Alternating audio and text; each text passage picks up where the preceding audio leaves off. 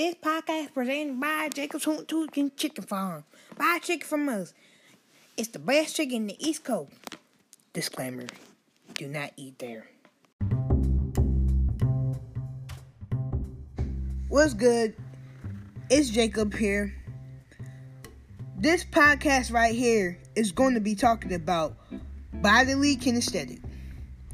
What is bodily kinesthetic, Jacob? Well, bodily kinesthetic is a learning style or intelligence refers to a person's ability to process information physically through hand and body movement, control, and expression. Wow! Go tell your parents. But there are advantages and disadvantages to bodily kinesthetic. The advantages of being bodily kinesthetic are people help create a connection between language and its concepts, including like little kids, big kids, grown men, old men that's 75 years old, everyone, old women, yeah, everyone. An example would be improvising creative moments, materials to show different concepts such as big and small. Did you know bodily kinesthetic people also have increased comprehension, multicultural education, and support the development of cognitive skills, and also develop social skills? Our emotional intelligence is rooted in kinesthetic awareness. I'm sure you didn't know that. Our body can tell us about our feelings. It helps us become aware and act accordingly. Therefore, the development of the kinesthetic intelligence is very important that contributes to our happy, lovey-dovey life. Fun fact! Did you know Michael Jordan and Babe Ruth are famous people who have high bodily kinesthetic intelligence? Also, Michael Jordan and Babe Ruth are both the greatest athletes that ever walked the earth. Did you know that? Bodily kinesthetic is one of the 8 types of learning styles defined in Howard Gardner's theory of multiple intelligence. Bodily kinesthetic learning style or intelligence refers to a person's ability to process information through hand and body movement, and all the definition I said earlier. People with bodily kinesthetic learning style learn best when they're permitted to use their tactical senses and fine and gross motor movement as part of the learning process. Basically, if they need to comprehend something, they need to use their hands or something that their body parts can touch, like your hands and feet or something like that, to help them comprehend and learn what they're talking about. Especially like math. Say like, for example, 2 plus 2 equals 4, right? They're going to put 1, 2 fingers, and they probably put the plus sign, and then another 1, 2, and probably put like a fake equal sign, and they probably put the 4 right there, and be like, 2 plus 2 equals 4. Yay! Okay.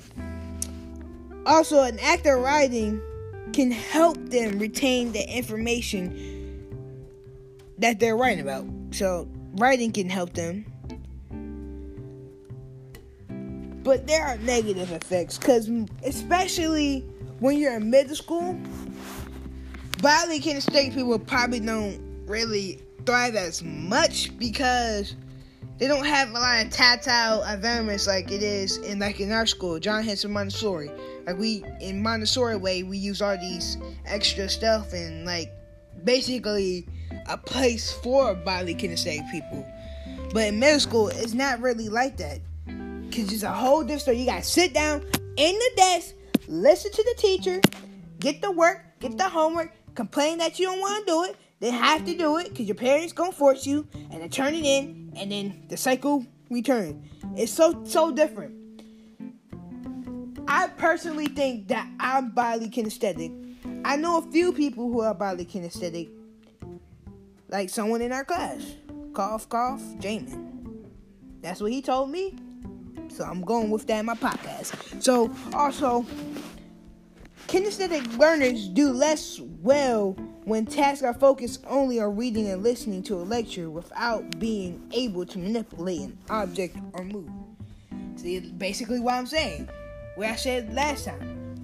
Kinesthetic learners don't work well when they have to listen and read most of the time. But in such cases, because most bodily kinesthetic people are athletes and stuff like that, the teacher might offer a sports-related example so the students can at least connect to the material, to the physical actions. That might work, but that might not work. So it's a 50-50. But career choices that bodily kinesthetic people usually have are physical therapist, recreational worker, dancer, actor, farmer, mechanic, carpenter, craftsperson, physical education teacher, forest ranger, factory worker, jewelry, athlete, mime, artist, pain surgeon, and plenty of more that I don't want to list. But also, kinesthetic people mostly like to construct things, acting out subjects, role-playing, games, demonstrations, and experiments, and lab work, and all that stuff. They mostly like physical games, exercise, dance, drama, and all that sports and stuff like that. See, me, I personally believe that I'm bodily kinesthetic, but then I could not be. I don't know, but from these stuff that I've been searching up, most likely I am. Also, I forgot what I was about to say.